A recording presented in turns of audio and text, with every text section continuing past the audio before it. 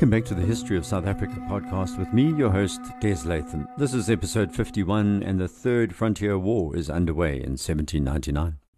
So this war was set off by the blunt British instrument called Pakenham Vandeleur, as we heard in episode 50. The Zuurveld farmers were now in a defenceless state since their supply of powder and lead had been stopped by the British, who were trying to stymie the Graaf Reinet Trekboer rebels. Some Khoi and Bastard were also fighting with the amaXhosa, who'd been confronted by Vandeleur on the Sundays River. To use a more modern and yet English phrase, everything had gone pear-shaped. By now, 29 settlers had been killed by the amaXhosa and the Khoi uprising. The survivors were on the run towards the Gamtoos River, where Jeffreys Bay is today. As for Vandeleur, he had lost the initiative and was pinned down with 200 of his troops in a camp near the Swartkops River, just north of Port Elizabeth, aka Gqeberha. He built a large star-shaped earthwork to repel the amaXhosa attacks, and his men were running short of provisions. The ships in Algoa Bay had left, so he was stranded. Cape Governor-General Dundas was unwilling to commit to a full-blown campaign in these eastern districts. The British were busy fighting the French across the world, and he didn't have any spare troops. But he also didn't want the Zuurveld to be lost. So on the 6th of August 1799, Dundas marched out to the frontier with 500 men and ordered supplies and a prefabricated wooden blockhouse to be shipped to Vandeleur. As he left from Cape Town, Dundas wrote of how these incidents reminded him of the unfortunate events at Santo Domingo. That began with something called the Haitian Revolution, which was the largest and most successful slave rebellion in the West Indies. Slaves rose up in 1791, and by 1803 they had succeeded in ending not just slavery, but French control over their colony. They had also chased away the British for good measure. Led by former slave Toussaint Louverture, they rose up against the planters in August 1791, and by 1792 they controlled a third of the island of Haiti. France sent reinforcements to try and quell the uprising, but failed. More than 100,000 of the 500,000 blacks and 24,000 of the 40,000 whites were killed in incidents there that shocked the colonial masters. The slaves managed to stave off both the French forces and the British, who arrived in 1793 and who withdrew in 1798 after a series of defeats by Louverture's forces. By 1801, Louverture expanded the revolution beyond Haiti, conquering the neighboring Spanish colony of Santo Domingo, or what is known as the Dominican Republic today. Then he abolished slavery and declared himself Governor-General for life over the entire island of Hispaniola. This didn't end well, and the modern country of Haiti continues to experience disaster after disaster. So back in 1799, Dundas was acutely aware of what could go wrong for a large colonial force approaching a warlike group of Africans who were well trained in military matters and who knew their environment intimately. As Dundas marched, he picked up commanders in Stellenbosch and Swellendam, then reached the front in September, where he found Vandeleur puffed up. The latter had had a small success during an attempted cattle raid by the amaXhosa on his encampment, where 50 men of the Hottentot Corps had fought commendably. Vandeleur was spitting fire and wanted his own form of retribution against the Khoi and the amaXhosa who had humiliated him. Dundas up to now had been relying on Vandeleur's intelligence, but upon arriving at the frontier himself, he saw things through a somewhat more jaundiced eye. The problem also, thought Dundas, was the Trekboers. Dundas regarded them as timid beyond all example and terrified of even a single shot from a Hottentot. Once again, the British predilection for summing up people based on what they presumed was honour was a little misplaced. General Dundas was circumspect, saying that a large campaign through difficult terrain, which the amaXhosa knew like the back of their hands, was impracticable. What he really meant was that it was deadly, and the amaXhosa were raring to go, ready to chop up a few more colonials who dared enter the thick bushy ravines of the Eastern Cape. In other words, Dundas turned timid himself and reported later that it was almost impossible to follow with any likelihood of effect through fastnesses and over a wide and mountainous country, savages and gangs of plunderers who, capable of eluding every pursuit, could not be attacked. He was correct, of course. The British would not have survived a long campaign in the Zuurveld at this time. With the aforementioned events in Santo Domingo and Haiti as forewarnings, he believed any extended war with the amaXhosa would bring disappointment and disgrace, and that continued hostilities with the amaXhosa Khoi alliance would expose the whole country to ruin. Dundas was eyeing conciliation as the solution, negotiation with the Amaxhosa and Khoi rebels.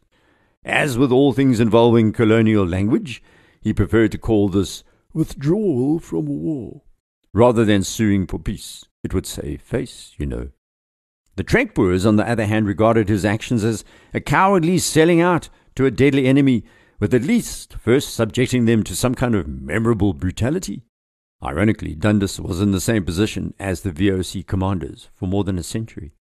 He needed to secure the meat from the frontier to supply the ships that passed Cape Town, and didn't want the British taxpayer to fork out to fight the Amaxhosa or the Khoi or both on the other side of the world. Governor Dundas had brought along with him that Landros most Trek Boers hated, Mynheer. Remember, Mynheer was the Graaf Reinet Landros who told the Trek Boers to stop torturing and murdering their Khoi and bastard workers, much to their annoyance, and who was chased away from the Zuurveld by the Boers 5 years before.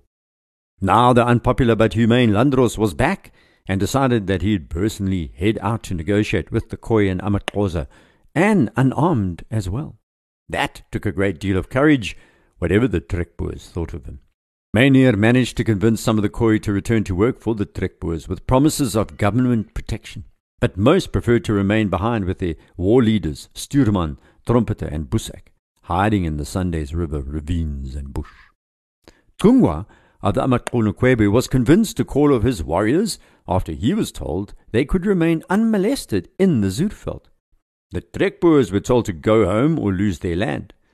Then Dundas reappointed Mynheer as Landros of Graaf Reinet and told him to oversee the unsteady peace, a compromise position they all felt unhappy about, including the British, particularly Van der Leeuw. On the other hand, the Trek Boers were seething.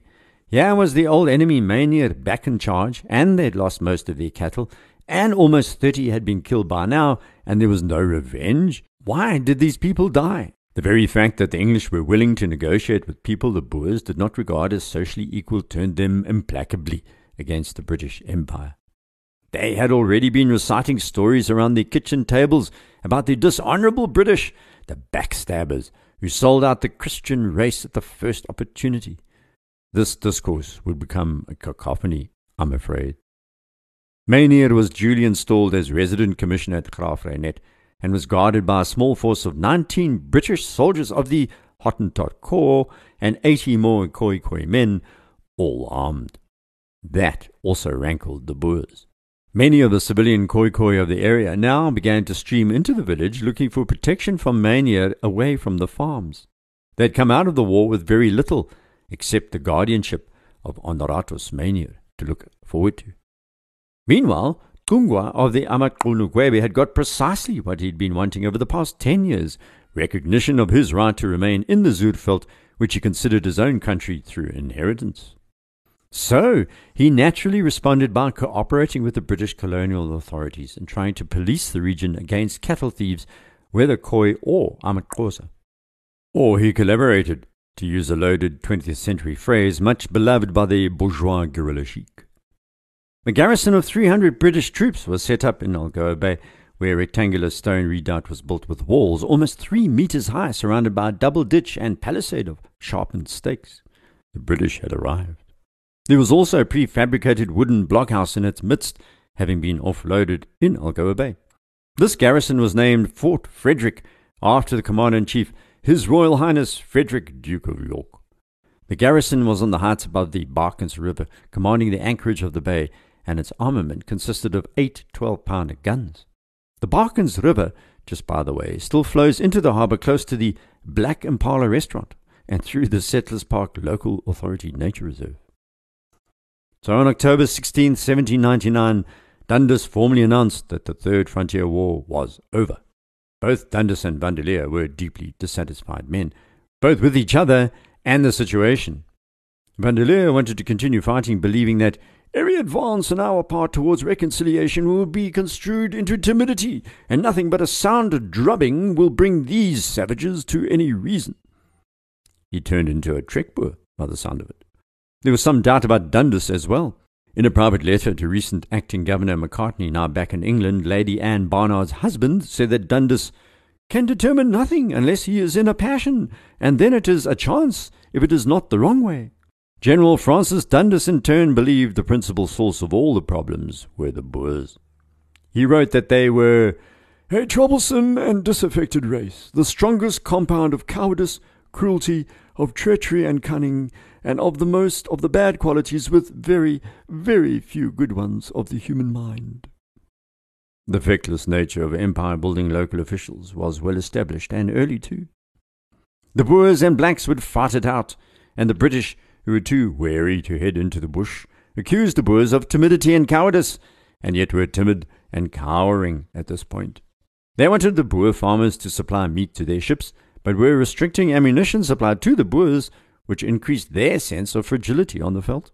The Boers living beyond the Fish River were even more suspicious. These Coenraad the Base types, hanging out with Ngqika and making love to the Amaxhosa queen. The British point of view was expressed by another Dundas, Henry. Remember him? The Scottish advocate and independent Whig politician and trusted lieutenant of British Prime Minister William Pitt, and the most powerful politician in Scotland in the latter decades of the 18th century.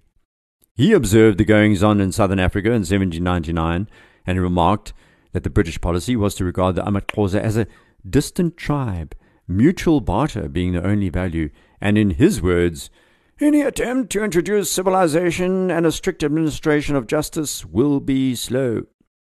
So don't interfere in their internal matters. Let the Boers deal with the Amaxhosa directly," was the policy at this point. "They'll do your dirty work." Meanwhile, the missionaries had actually arrived at Ngqika's Great Place close to the Kyumi and Keiskamma rivers in September 1799. That would be south of Hogsback and east of Fort Beaufort today. However, their reception was not a good one. About 100 Rarabe warriors surrounded these eminent men in black upon their arrival. When they asked for Ngqika, all remained silent. Everyone sat in a mute circle for 10 minutes, staring at each other. Then Ngqika approached in what one of the missionaries described later as a majestic and solemn attitude, advancing slowly, attended on each side by one of his chief men. The young king was unusual and an intimidating person. He did not smile, and was covered in a long robe of leopard skins. He wore a crown of copper and another of beads around his head. His cheeks and lips were painted red. He held an iron knobkerrie in his left hand. 20 feet from the missionaries he halted, and they stepped forward to meet him. He was told by Coenraad the Base earlier that they would expect to shake his hand, so he held out his right hand but said nothing. Behind Ngqika, his councillors and women grouped about in a half-moon formation. Beyond them were the mass of the people of the Great Place, staring at these missionaries from the south. Van der Kemp offered his tobacco box as a gift, which was filled with brass and other buttons. These had taken on the form of a currency between the Amaxhosa and colonists. Ngqika took the box and handed it to his attendants, saying nothing. One of the missionaries, Edmonds, said later that he moved not an eyelid, not changed the least feature in his countenance. "Does anyone speak Dutch?" asked Van der Kemp. No one moved. For another 15 minutes they stared at each other, the Amaxhosa sizing up these men in black. If you've ever travelled far and wide off the beaten track around the world and come upon people far removed from day-to-day Western life, the introductions can take hours. Patience and stillness prevail even today. Then Coenraad the Base appeared, and Ngqika and his entourage seated themselves, and the chief began asking through the Base, the translator, what the visit was all about. Van der Kemp explained how he had come to instruct Ngqika and his people on matters which would make them happy in this life and after death, and that all Van der Kemp wanted was permission to settle in the country and to have protection. Van der Kemp turned to the Base and addressed him directly, saying, "I suppose you are Mr. Base. The Lord has sent me to preach the gospel to these people." The Base did not respond. The missionaries had arrived at a very bad time. Both the Base and then Ngqika told him that, with the Amaxhosa chief emphasizing the fact that, "I can myself find no safety nor resting place, being in perpetual danger on account of my enemies, nor can I protect you as I cannot protect myself." They were different peoples, said Ngqika, and their lifestyles were different, and they could not be expected to adapt to it. Before leaving the missionaries, Ngika said they could pitch their tents at his great place, and said nothing more and left them. What Van der Kemp did not know was that Trekboer rebel Piet Prinsloo had already passed through the great place and had spread a rumor that the missionaries were actually assassins sent to kill Ngika. He had also said they would try to poison the chief with wine. Very sneaky, I'm sure you'll agree, considering that the missionaries would want to convert the amaXhosa with wine during the Eucharist. Naturally, the amaXhosa didn't believe Prinsloo either. He was a notorious liar, but they were cautious nevertheless. Later that day, De Buys's new bride, aka Ngika's mother, sent her own Dutch-speaking servant to interrogate the missionaries. He was an escaped Bengali slave from India and came along with 2 amaXhosa councillors. They were more aggressive. What were his plans? What was his political connection? Did the English send him? What prompted the plan to stay? Then they left. Van der Kemp was exhausted by day's end, and without warning, the amaXhosa extended their hospitality, which was the usual manner. Ngika sent them a fat cow for their supper, and his sister Hobe brought them baskets of milk. They ate and drank and cheered up. Later that night, Hobe reappeared smiling coyly, joined by a beautiful friend, and both tried to get into the missionaries' beds. They were politely declined. This did not impress the amaXhosa at all. It was unnatural to turn down such advances, and to be blunt, it was insulting to the king's sister. If she wanted to have sex with the missionaries, that was her decision, and she was royalty after all. As the days dragged on, Ngika did not flatly refuse them permission to remain, nor did he chase them away. He was deciding whether or not to kill them, but was not yet certain about who they represented. Other members of the great place were not as magnanimous. You see, a large number of rebel frontier Boers who'd fled the Zuveld amaXhosa were living there seeking the shelter of the great amaXhosa chief. While the warriors remained impassive, the Trek Boers were openly hostile to Van der Kemp. Prinsloo's poisoning story had also caused many of the amaXhosa to regard the missionaries with suspicion, even though Prinsloo himself was distrusted. Coenraad de Buys was a different kettle of fish. He was an artful man, making himself trusted by Ngika, shacking up with his mother, allied to the rebel Trek Boers. At first, de Buys also believed these missionaries were British spies, but realized quite quickly as he spent time with them that there were in fact 2 emissaries from the London Missionary Society, who were also quite obviously naive city bumpkins with not the first clue about how precarious their situation was. De Buys would pop in for prayer sessions and muttered about God having convinced him they should be friends. He even offered to build Van der Kemp a house near his own on the eastern bank of the Keiskammer River. The missionary was won over, but he had no idea just how ruthlessly conniving de Buys could be behind his massive frame and lazy, charming smile. Ngika began to pop into their tent more regularly too, usually indicating his interest in one of their possessions, which they duly handed over, and discussing a range of issues. He dined with them along with his sister and her friend. The missionaries were still having a great deal of trouble, they wrote in their journals, keeping both women out of their beds at night, and the 2 remained troublesome by their sports, wrote Edmund. And yet they grew uneasy by the day, and for Edmunds the strain became too much. Ngika had warned them, and de Buys too, that the amaXhosa way of life was very different to theirs. Hygiene was unheard of. Both the amaXhosa and Boer farms could be unpleasant for the squeamish. There was no sanitation. Dysentery and fevers were common to the Xhosa and Boers alike. The amaXhosa diet of fermented milk, unsalted porridge, and partly cooked meat flung onto the coals with the skin on could be revolting to strangers, especially the English. Van der Kemp wrote after a month at Edmunds, "Was this day very ill and feverish with pains in his bowels, not being accustomed to live in the amaXhosa way." Then in late September he wrote that Edmunds was also much troubled in his mind. Van der Kemp, of course, as a former soldier, was much tougher. He walked around without shoes or a hat, his feet toughened like the amaXhosa. The Boers looked at him as a strange person, no doubt. Even they wore large-brimmed hats and their customary veldskoenen, leather-hide shoes. Van der Kemp was the first white man that Ngika saw in the midday sun without a hat, and asked if it was God's will or his own that he did so. It was God's, said Van der Kemp. That may have been, but day after day the missionaries began to appreciate just what bad timing it was for them to have arrived now. The way in which Ngqika had overthrown his uncle in Hlambe had troubled the amaXhosa and placed the entire nation in an unstable state. Because of the murmurings of the people, Ngqika began to become more and more paranoid. The missionaries were now very aware of their fragile position. Ngqika's punishment for any crime was to be known as the most cruel of any used by any amaXhosa chief before or since. Tying a poor accused wretch over an anthill and watching them being slowly eaten to death was one punishment he delighted in. Ngqika began to lose his following because of his lack of justice and his violence. Remember, I've mentioned how Ngqika was also accumulating wealth by breaking tradition. When a subject died, a chief received one cow from the herd as death duty. Ngqika stipulated that if the subject did not have an obvious heir, then he was entitled to the entire herd. Outrage was the result. Furthermore, as a young chief, Ngqika was merely providing more reasons for his subjects to desert him, and his acquisition of great wealth at the expense of ordinary people led to his power being eroded over time. Sounds rather modern, doesn't it? The curse of human stupidity and greed, I think.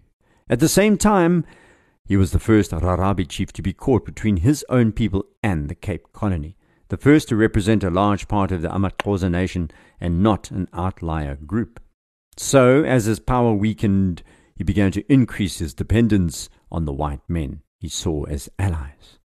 Hlambe, who Ngqika had overthrown, had also allied himself with the VOC and Dutch at times, but done that from a position of strength.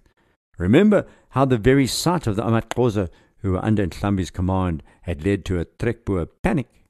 The amaXhosa councillors were beginning to think about chasing the settlers and these new Englishmen back into the sea, or at least west of the Gamtoos River, while Ngqika was toying with the idea of closer ties. Meanwhile, the base was also stoking the fires, cohabiting with Ngqika's mother and poisoning his view of the British at the same time. Ngqika never, therefore, fully figured out what the British were. They appeared to be just men from across the sea. He didn't fully appreciate what lay behind these missionaries, what force had arrived in the Cape, what power existed that he could not see. But many others began to realize what they represented, and they also realized that they had to act immediately to avoid losing their two greatest assets, their freedom and their land. Then DeBase began to push things too far, and Ngqika finally had enough. He was to make a momentous decision, and that's for next episode. Please rate the podcast on iTunes if you have the inclination, or you can email me through desmondlatham.com or direct message me on Twitter @DesLatham for a chat or comments. Until next, goodbye.